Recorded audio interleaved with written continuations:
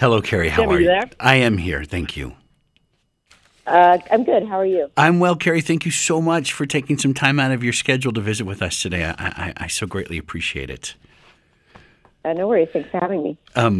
First of all, before we get into it, you were part of one of the best nights I've had in years. Earlier this spring in Los Angeles, I got to attend a screening of the new movie from the National and a performance from the band, and you did a Q&A as part of that event. Oh, yeah. I was really pleased to be asked. Yeah, you were fantastic there. So thank you for that wonderful evening. Congratulations on what is truly a remarkable new album from you guys called The Center Won't Hold. Oh, thank you. Here you guys are in a good way into a career and making a record in the Trump era. I'm wondering where you guys were as a headset going into making this particular album, given the state of the world. Well, I think it's impossible not to be just a sentient human at this point who is not affected in one way or another by the current state of politics, kind of an ambient toxicity. I think for most of us, I mean, of course it depends, on where you fall politically, but Right. I think for many people, including the members of Sleater-Kinney, we're in a time that feels very fractious, fragile, corrupt. And, we were obviously surveying the landscape and seeing that and feeling that. But we wanted to couch those feelings in more personal narratives. Because I think, ultimately it is, at the end of the day, it is about how it affects, one's body, one's psyche. And so, yeah, we wanted to make it a little more personal than just majorly sort of anthemic or conceptual. Sure. Here's where I admit I'm not entirely proud, but when I found out that you guys were working with Annie Clark on this record, I might have squealed out loud. Well, that's okay. I think both Annie and us would be happy. I mean, I think, hopefully that's, I would say that's the right response. Don't be ashamed. Where did you guys begin and decide to work with Annie, who's also known as St. Vincent, on this record? Because I think she has clearly brought some new sort of sonic palette to what you guys are doing. Yeah, we were staring down our 9th studio album. I think when you've been a band for as long as we have, you're always looking for ways of challenging oneself, for switching up the methodology in order to, make the approach different, but also the result different. And, it started with Corin and I living in separate places. I was in Los Angeles and Corin was in Portland, Oregon. Mm-hmm. And so already the way that we were sharing ideas was different. We were, making more fully fledged demos and sending them back and forth on our computers, and occasionally getting together, but it really was a deviation from the norm. And we knew after working with, Dave Fridman very many years ago in the Woods, that we liked that sense of collaboration where the studio was an instrument in and of itself, where the person at the helm was contributing ideas, and there was a sense of real creativity. And Annie just seemed like an obvious person. I think it was actually Janet Weiss, our drummer at the time, who suggested Annie, and Corin and I definitely agreed. We were all mutual admirers of each other's work. Right. And Annie just has this kind of maximalism. I think she just, the canvas just goes on, yeah. and she's very interested in kind of filling up every corner of it. And we wanted that sense of exploration. So, we reached out to her, and she was very game. Her sort of geniusness with music kind of knows no bounds, and right. Producing was a very natural fit for her.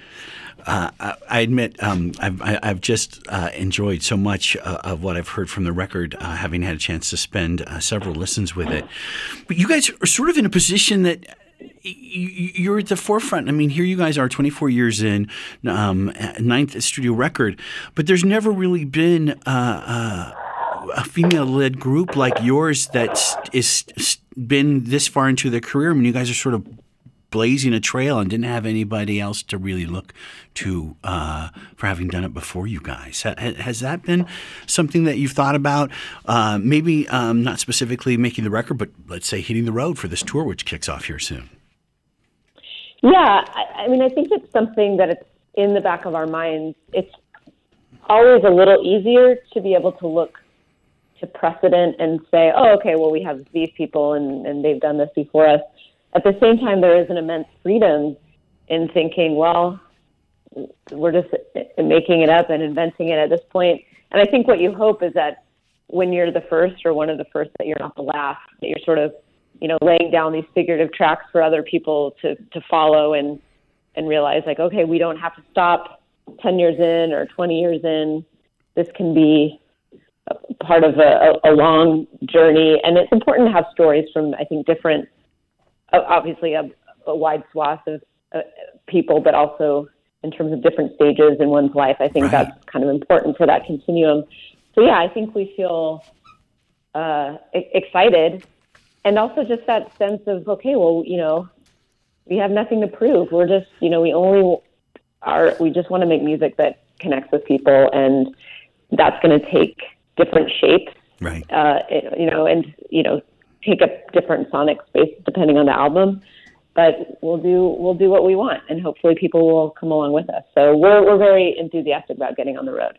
I wonder if you guys ever have a chance to stop just for a moment and look back and see now what is, and from where I sit, a remarkable amount of amazing music being made by women these days, more so than I can point to in the last, I don't know, generation really of artists that have come up. And I think we're clearly influenced by what you guys were part of at the beginning in that whole scene out of the Pacific Northwest.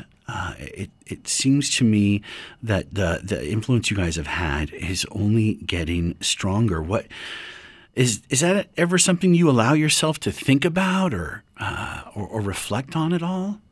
Well, I try to just live in the present, and I feel that I share that sense of encouragement and awe and just relief that, we couldn't even sit here and name all of the, female and female identifying musicians that are out there, across all genres of music.